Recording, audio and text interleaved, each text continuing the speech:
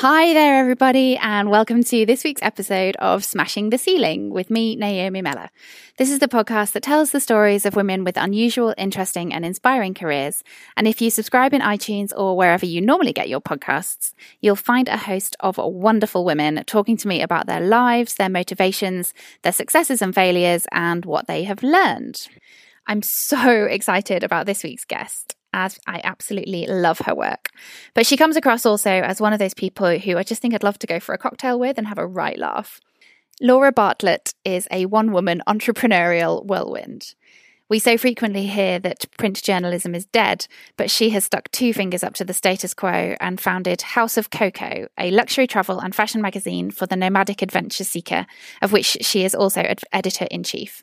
It is quite simply beautiful, and there is a really good reason that it's stocked in Harrods and Selfridges. When you see the stunning photos of the places she travels, Laura's life looks pretty great from the outside, but her career has by no means always been plain sailing. By her mid-20s, Laura had been declared bankrupt and survived an ordeal on the BBC's Dragon's Den in front of millions of people, of which more later. She was, as she says, pretty broke at this point. Surely starting another magazine wasn't a good idea. Well, think again.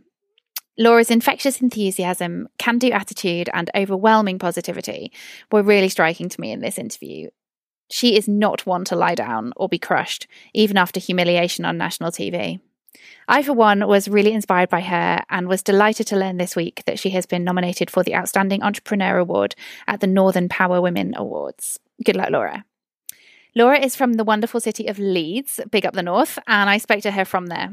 I started by asking her if she'd always wanted to run her own business or whether she had other childhood ambitions. Well, it's funny because one of the themes for our print magazine next year is the dreams issue. And so it's open loads of conversations amongst the team of what did we dream of being when we were a kid. And my dream was to work on a checkout. Like, I literally just wanted to work in the supermarket on a checkout. Yeah. And like when I was a kid, my parents used to go shopping at the supermarket. And then when they brought the food home, I would ask if I could put it away so that I could put it all out on the side, pretend to beep it through a fake till, and then put it in the cupboard. Oh, bless you. But then when I got to 15, my dreams increased, fortunately. I remember being 15 and having two very vivid thoughts. One of them was, I know everything there is to know, I couldn't possibly learn any more, which is a typical 15-year-old mindset. And the other thing was, I know that I knew from 15 that I would have my own business, but I never knew what it would be. Okay. Yeah, I guess I've known for a while that's I guess I didn't know the word entrepreneur back then, but yeah, I guess I knew this was going to be my path in some capacity. Mm-hmm. So you left school at 18 and then made a decision to go straight into work, and you got your first job after hearing an ad on the radio. Is that right? Can you tell me a little bit about that? Yeah, so I heard this advert on the radio from media sales executive and obviously had no idea what that meant. I was 19 years of age and I just thought, that sounds cool. I want it. But yeah, I'd never had a job before that. So I'd pretty much flopped all my A-levels and applied for this job and said, I haven't got a CV. I've never had a job, but I'm a sponge and I'm willing to learn, and somehow blagged my way into getting this amazing career working in the media sales at the radio station. I was on like 30 grand a year with a company car. It was crazy. I mean, pretty good at 19, to be fair. Like fake it till you make it. Yeah, no, definitely. That is amazing. And I have to say, sales is like my fucking nightmare. Like, the idea of trying to sell stuff to people is something that just makes me go a bit cold. Like, how did you cope with the kind of inevitable rejection of people just being like, no? Is that something that came easily to you, or did you build that over a period of time? Or did you sell really easily? Maybe you sold everything to everybody. Actually, a few months into the job, they pulled me to one side and they were like, you're not the person you were in your interview. I felt really out of depth. But they trained me and they helped me. And selling then was way easier because radio was a great platform to be on. Social media wasn't really, a thing. And they gave me great training, and I was selling something that I believed in, so I found it easier. Plus you have like a creative who comes out with you into meetings, and you're meeting all these cool people, and you do have to get through the no's to get to the yeses. But I do find when I speak to entrepreneurs myself that they all find this issue with selling, because usually you're selling yourself and your own services, and it's hard to A, put a price on that, and then B, ask for the money, because you almost feel like you're not deserving of it. But I definitely feel like that job at the age of 19, working in media sales and getting the advertising sales background has definitely helped me, because without that knowledge, I definitely wouldn't have built the business that I have today. Do you feel that the skills you learned there kind of set you up for going on into other things? 100%. Yeah. If you don't know, if you don't know how to make money, then it doesn't make any sense. It's all good and well having these creative ideas, and there's literally no point. Or there is, if it's just going to be a hobby. And so you set up your first magazine while you were still at the radio station, which was Urban Cocoa. So is that a fashion magazine? Is that right? Yeah, it was a fashion magazine, but there's always a part of the story that I kind of skip over and forget about. Okay. Before my magazine, my first business actually was called Handbag Heaven, and I sold handbags. And I actually, literally purely through Facebook, I just had a Facebook page selling these handbags, and it grew and it grew. And then I had a shop in Birmingham randomly at the Mailbox Centre. Wow. So I had this shop next door to Harvey Nichols for a few months. It was only a temporary thing over the Christmas period.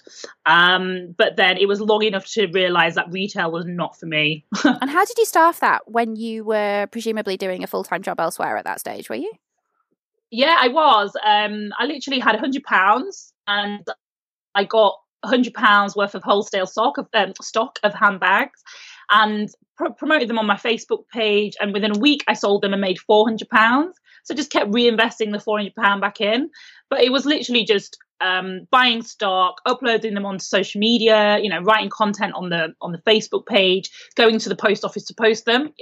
You can do that alongside a full-time job. It wasn't hard. And then in terms of the shop in Birmingham, did you run that yourself as well, or did you have someone else kind of help you out with that? That's because obviously that's presumably not where you were living at that stage, were you? Or you're in Leeds then? I was still in Leeds, yeah. I would go down on weekends, and then I had like an intern, not an intern, a young girl who would run it through the week. Okay.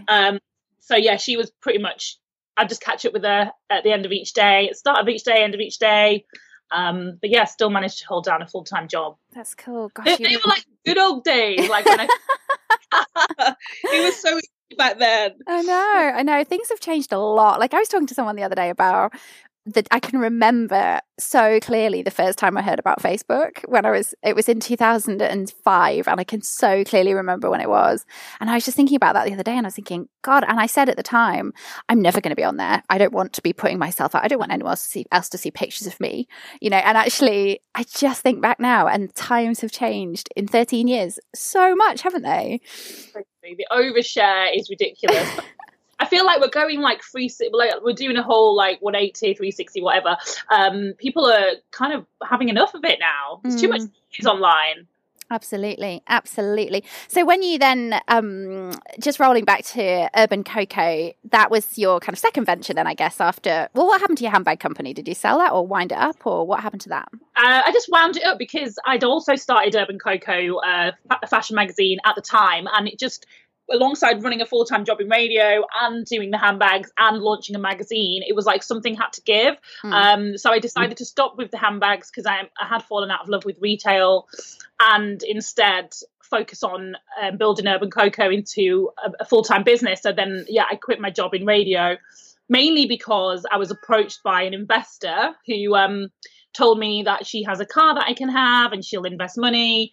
And I was young and naive, so I quit my job, went to a house to pick up the car, and it turned out it was what was it? It was like an old battle axe that hadn't been used for years. Oh, and she ended up being a con artist, and I never got any money. But then I was like 3 months into running this sort of business that it was like sink or swim. So I just got my head down and made it work. That was a print magazine that was distributed in Leeds, and you ran that for a couple of years, during which time you went on Dragon's Den in that stage. I'm sure you've probably told this story like a million times, but do you want to just fill in the listeners about that and tell us about that experience? Because having an unsuccessful appearance on Dragon's Den, I think, must be a bit bruising.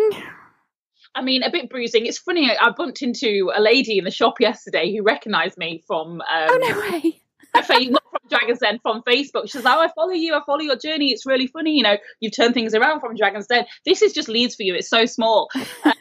And I was saying, we were talking about how they were so harsh to me. And if I wasn't strong and resilient and the person that I am, that could have really crushed my career.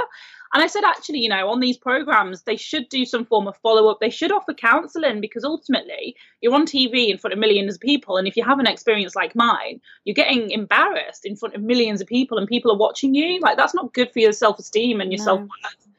And did they give you any sort of positive feedback about why they didn't think your company was worth investing in? Or was it just, you're a bit rubbish? No, do you know what? You only remember the bad stuff, don't you? There was... you know, Piers Linney was one of the dragons at the time, and he said some really nice things.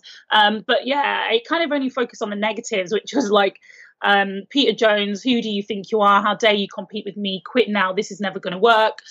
But I've spent years watching the program and seeing people like screw up on their numbers and they don't know their information. And I'm like, you're an idiot. How don't you know this? And I was that idiot. Oh, bless you. I didn't even know my turnover and my numbers, and it's a really intense situation. I'd spent such a long period of time with the producers telling me I was amazing and that they'd love my idea. So when I didn't get that response, I just wasn't prepared. I only went in there with one outcome in my mind, so I just wasn't prepared for any sort of negative feedback. So yeah, that was probably naive on my part. But at the same time, though, somebody then is kind of almost building you up to fail, because they just have put you up there to think, yep, it's going to be fine, it's going to be fine, it's going to be fine. And then that kind of fall that comes after that is even more crushing when somebody's basically told you that they think you're amazing. You know, like that must be very hard to come back from, apart from the fact that you're obviously a very resilient person, as you say. Yeah, no, it does burn a little bit, but, you know. Well, screw them. You didn't need them in the end, and you've made a damn good success of your career so far. So I'm just making it up as I go along. I haven't got a clue what I'm doing. So are most people in life, though. That is like totally life for most people, isn't it? So clearly you were able to kind of bounce back from that and take the business on anyway. So with Urban Cocoa, what happened next after that? Obviously, you kind of got over the disappointment of Dragon's Den, and what kind of came next for you after that, Laura? So I was asking for investment to take it from a Leeds magazine, free Leeds magazine, to an internationally distributed, paid for on the newsstands magazine. So I just, after spending the next day sobbing my heart out and knowing that in 6 months' time, millions of people were going to see me make a fool of myself on national TV, I just got my head down and I worked really hard, and I actually got a distribution company on board. I worked my arse off and sold advertising space. And I launched the magazine on sale in 16 countries the same weekend that the programme aired. And so it sold out worldwide. So I did 3 international magazines. But what happened after that was the exposure of the show opened me up to loads of opportunities. One of them being the Clothes Show asked me to be a media partner. Okay. So Magazine, Elle Magazine and Cosmopolitan were the media partner this one specific year. And sort of worst case scenario, I should have made like 50 grand. Best case scenario, whatever, £250,000. So again, naively, I went into this thinking I'm going to make £250,000. Put all my eggs in one basket, exhausted my 30-day payment terms, got printed this magazine, blah, blah, blah, blah, blah. And I made £5. Oh, my God. And so the company went into liquidation. Was that just because of the huge costs of getting yourself to the event, essentially, was it?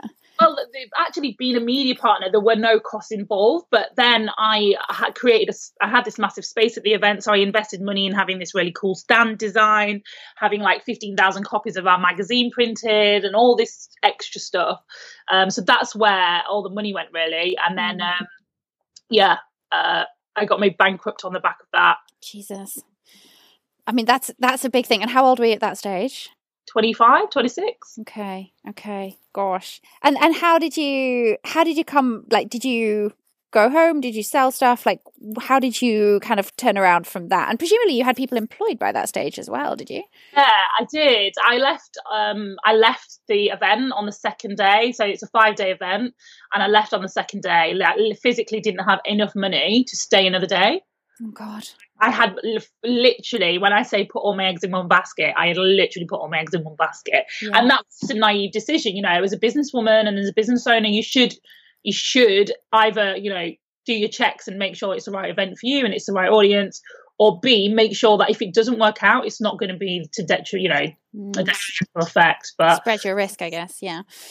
Hindsight is a wonderful thing. So you basically obviously went back to the drawing board after that, but I kind of love the fact that you weren't cowed by that. And, you know, clearly that was a big setback, and, you know, understatement of the century. But you were determined to launch another magazine and make a success of that. So how did you kind of get back on the horse, as it were, with House of Cocoa? Well, I basically had a few months of not doing anything and realised I don't really know how to do anything else. So I decided to relaunch a new magazine, not focus on fashion, because at that time I'd fallen out of love with the industry anyway. And I didn't feel like there was a lot of money to be made there, and instead focus on travel and focus on growing a team of people as opposed to having everything for myself. So yeah, I launched House of Cocoa 4 years ago, 4 years and 2 months. And yeah, now 4 years later, there's 30 of us in the team all around the world. Collectively, we're called Team Cocoa. And yeah, we're just having a lot of fun. And it's an all-female team, is that right? Accidentally, yeah. We're not, you know, okay. We just don't seem to have any men apply for our positions, and that's fine. Although we do have Tahir. He's our stylist and then just resident whatever. He gets to be involved where he can. And he's not female. So. So just like on a total practical level, you're essentially broke. Like, how did you go back to living with your parents, or were you just did you have another job to kind of start this as a side hustle? Or yeah, I was living with my parents, and I didn't have any money, but I managed to get somebody to design a website for free. I designed a media kit myself. And then I literally went back to people that I already knew in the industry, and then just went out and spoke to people and said, look, this is what I'm doing. This is the magazine. Obviously, I already had a bit of respect in the industry because I'd already done something of worth before. And yeah, I mean, I started House of Cocoa with £0, and I've never had a single penny of investment. And we're a 6-figure profitable business. Yeah, which is amazing, actually. And, you know, I love that as well, because there's so much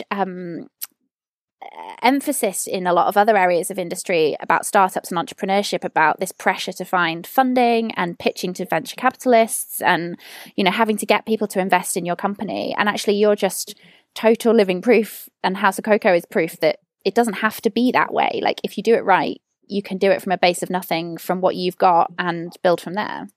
Yeah, absolutely. And sometimes by the time you've spent all this time, you know, looking for investors, working on pitches, putting yourself through all that pressure, you know, that's 6 months gone.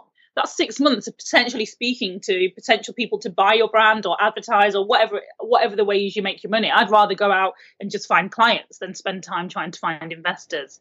But everyone's different. I've just been very much like, I've done this by myself. I pride myself on that, and I'll continue to do it by myself. You know, this would have grown way, way quicker if I had an investor, but I haven't, and it's still good. So slowly wins the race. Absolutely.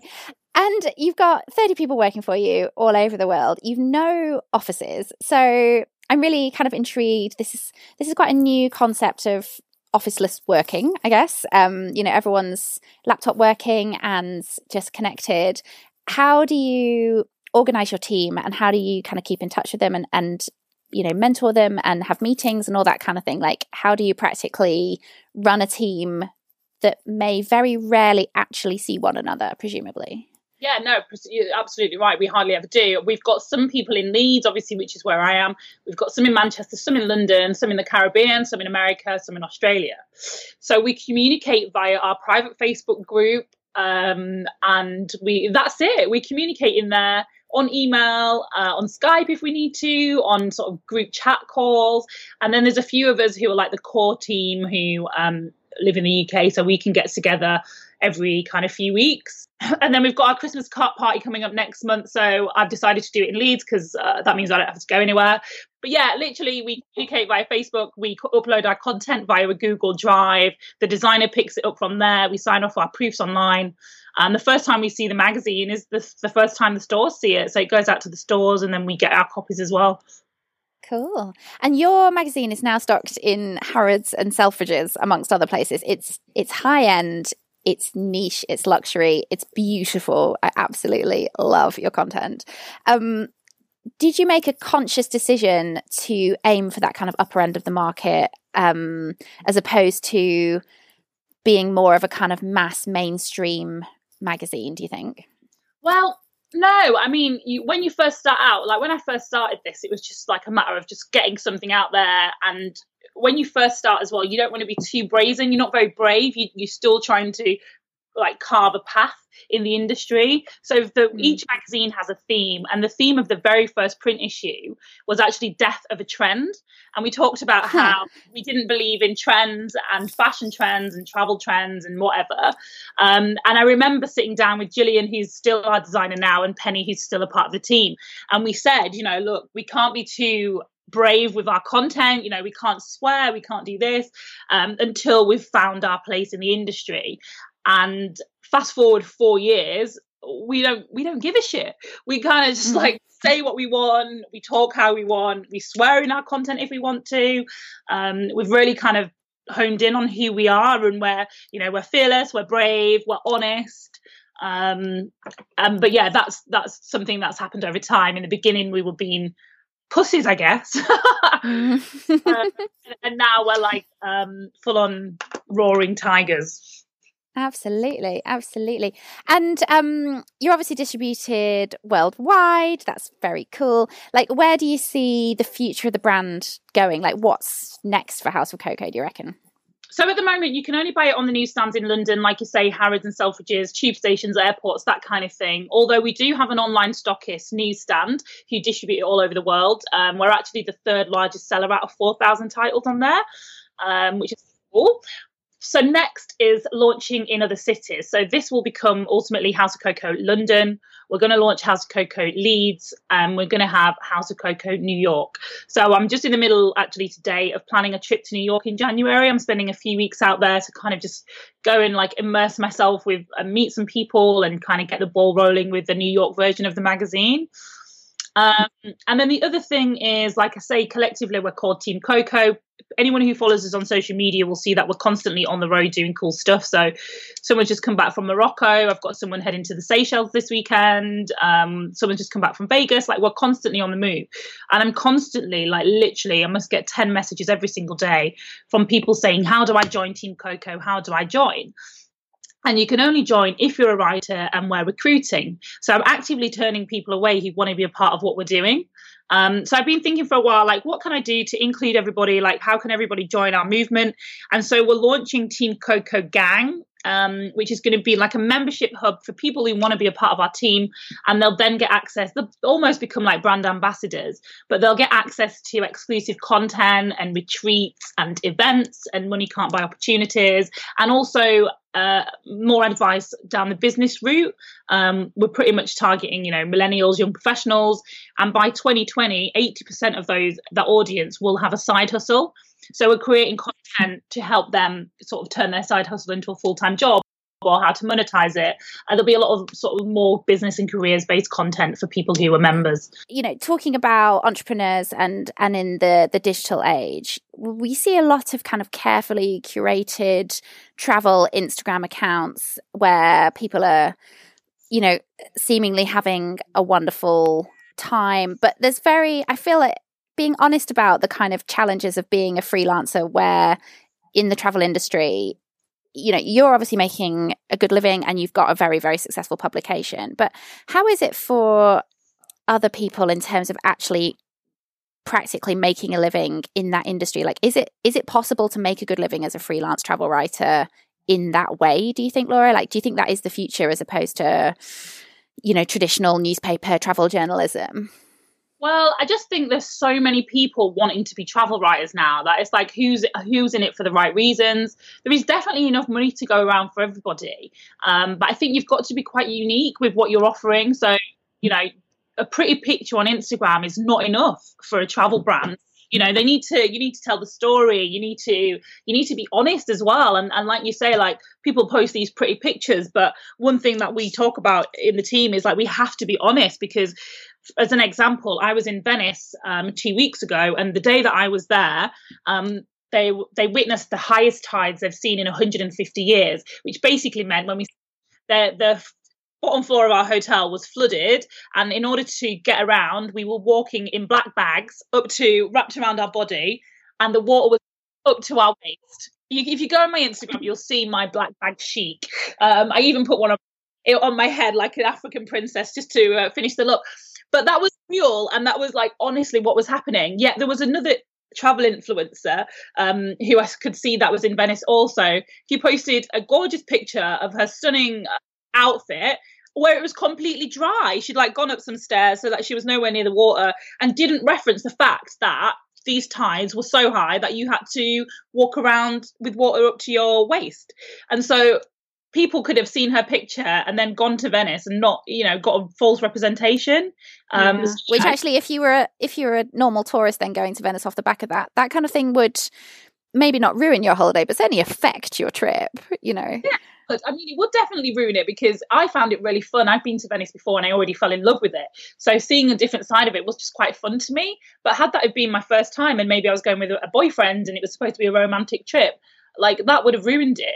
But I did have quite a few people message me and say, look, I'm going to Venice. I'm seeing mixed things online. Like, do I need to pack this? What do I need to do? And I was like, look, this is the truth. This is how high the water. I'm telling the truth. The people are just doing it for the gram. bring your wellies. Yeah. Bring your black. And just obviously this podcast is about, women with inspiring and unusual careers. Like, I just wanted to talk to you a little bit about being a female leader, kind of girl boss. How have you found that, being a female leader in the travel industry or in the publishing industry in general? Have you experienced any challenges particularly, or how has that experience been for you? Because you seem like a really inclusive, wonderful team leader. I hope you are as nice as you seem, by the way. I think so. I'm just being myself. I don't see myself as a leader, and I don't believe in hierarchy. So there's no, even if you go on our website, there's nothing on there about me being the owner of the company. There's nothing that shows that I'm any different to anyone else in the team. I just believe it's like one dream, one team, one dream. We've all got the same mission. We all believe the same things. Like, I don't believe in being like, I'm the boss and I'm the leader. And yeah, a hierarchy doesn't sit well with me. I'm just very inclusive. We're all one. And that, I guess, that seems to be working. I mean, I get messages from people all the time saying they find what I'm doing inspirational. And I'm not even trying to inspire anyone. I'm just doing what I'm doing and just sharing it. And if that inspires people, that's brilliant. And when, you've obviously always been quite credible in the industry, but have you found that people have always taken you seriously as a young female in the publishing industry? Obviously you started when you were pretty young. Did you ever encounter any challenges that way, or you seem very confident, like has that always just kind of flowed quite naturally for you? I personally, I've never seen any, I'm mixed race. I have a massive curly blonde afro. I am literally diversity check, like tick tick tick tick. And I'm female, and I was young then, and I've literally never felt any issues. I've never felt, I've never got an opportunity because I'm female, or I've never been turned down for something because of the color of my skin. Like, I don't see that. I just think sometimes people can get so caught up in trying to look for things to blame for why they don't get opportunities, when actually it's absolutely nothing to do with the way you look and the way you are. It's just the way you are as a person. And I guess I'm a good person, so good things have happened. So you said, I love the fact we just had a little conversation about, the death of the trend, but where do you think are going to be, as in like insider's tip, for like the hottest new destinations for holidays, maybe one in Europe and one further internationally? Have you got any good recommendations as places that are going to be coming up? Yeah, we've actually been talking about sort of the key places we're profiling next year. One of them being South Africa. one of my team is going to go out there and work on some content there because it is such an up and coming destination. More not sort of the lesser known regions more than anything. And what's quite good about our team is we've got different people who have different interests. So for example, myself and Jenna, we're very bougie. We like, luxury hotels, all the like high end 5-star stuff.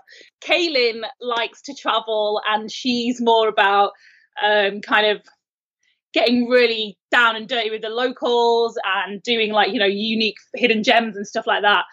So we've got someone in the team for everything. And actually it's good to have variety like that, because whilst you want to curate something that is beautiful, it's nice to have that variety as well, of having different takes on stuff.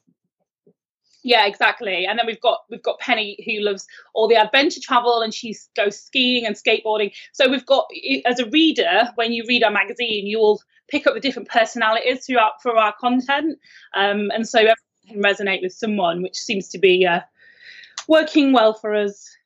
Yeah, it's cool. And just finally, I've heard you talking a little bit previously about like self-care and your morning routine. That's something that I've been trying to create for myself recently and found pretty helpful. Can you just talk a little bit about looking after yourself really, and how you manage your time? Because you're obviously super successful and super busy, but looking after yourself clearly is a really important part of what you do as well. So can you just chat a little bit about that, Laura?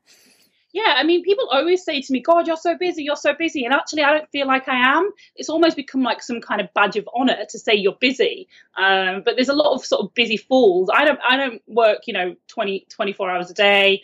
I make sure I have time out every single day. I meditate every day. I go for a walk around the lake. I make sure I've got time each day with my phone on airplane mode, so I can't be contactable. I need that space to just be by myself. I like to read a book every single week. I don't really watch TV. I don't watch the news. I don't let negativity in. I just, try and control what outside influences I let into my brain. I also have me dates. So I do try and do it once a week, but it's kind of fallen off a little bit. But once a fortnight or once a month, go on a me date. So it's literally just me going and doing something by myself, whether it's a solo trip to the cinema or a massage or... That's such a good idea. Myself out for a nice lunch, and it's just me without my laptop and not working and no one else, just whining and dining myself. That's such a great idea. I love that. I'm like a puppy. So I'm like, I work with rewards. So I'll say to myself, if I do this by this time, I get this. So if I complete this proposal and do this by this deadline, then I can go and have lunch at this place. Cool. That's a really awesome way to run your business, actually, kind of reward yourself. I'm quite like that as well. It's nice to have rewards. You don't have anyone else rewarding you when you work for yourself. So you have to, give yourself a pat on the back sometimes. I did a post about it actually on my Instagram just yesterday, I think it was, saying how, it's coming to the end of the year. Everyone's putting all this pressure on themselves to still try and achieve goals. And actually, stop with this pressure and just look back and think how far you've come and what you have actually achieved this year. Give yourself a pat on the back for that instead of giving yourself pressure all the time. No, too right. Where can people find you if they want to hear more about your work or read more about you? What are your website plugs, handles, blah, blah, blah? All of House of Coco is just literally house_of_Coco across all Facebook, Instagram, Twitter, blah, blah, blah. And then I'm just Laura Bartlett 0 on everything as well. So you can catch me on Facebook. I've got a public page where I share tips and advice every week. And then I've got my YouTube channel where I do a weekly behind the scenes vlog, which is usually just unfiltered and me being a lunatic. So that's quite fun to watch. Well, have a brilliant week. Where are you off to on your travels next? Well, I am going on one final trip before the end of the year. I'm just going to go to Austria, but it's more of a detox. It's a spa. I'm having loads of treatments. I'm not talking to anyone and I'm reading books. Oh, that is just the dream, isn't it? I love a book. Laura certainly seems to be a woman with her priorities right. That is for sure. I really like what she says about the world being full of busy fools. I too am certainly guilty of constantly moaning about how busy I am. The most challenging question anyone has asked me this year was, are you productive or are you just busy? This really made me sit up and think, and to question whether I do use my time effectively or whether I'm just aimlessly wasting too much of it. I've aimed to be more productive recently, but maybe that's also a good lesson for today, to aim to now also say I'm less busy. That's it for this week. Next week's guest is a woman with a varied career that involves running an NGO for sex-trafficked girls and a company selling bindies in the US. It'll be a good one, so join us then. Thanks for listening. I really, really do appreciate it. Please subscribe if you haven't already, and feel free to leave us a nice review on your favourite podcast site, as it helps others to find us. More importantly, if you enjoyed it, spread the word, as word of mouth is still the most powerful form of advertising. You can follow us on Twitter at Smashing Ceiling and on Instagram at Smashing the Ceiling, and we'll hopefully see you next week.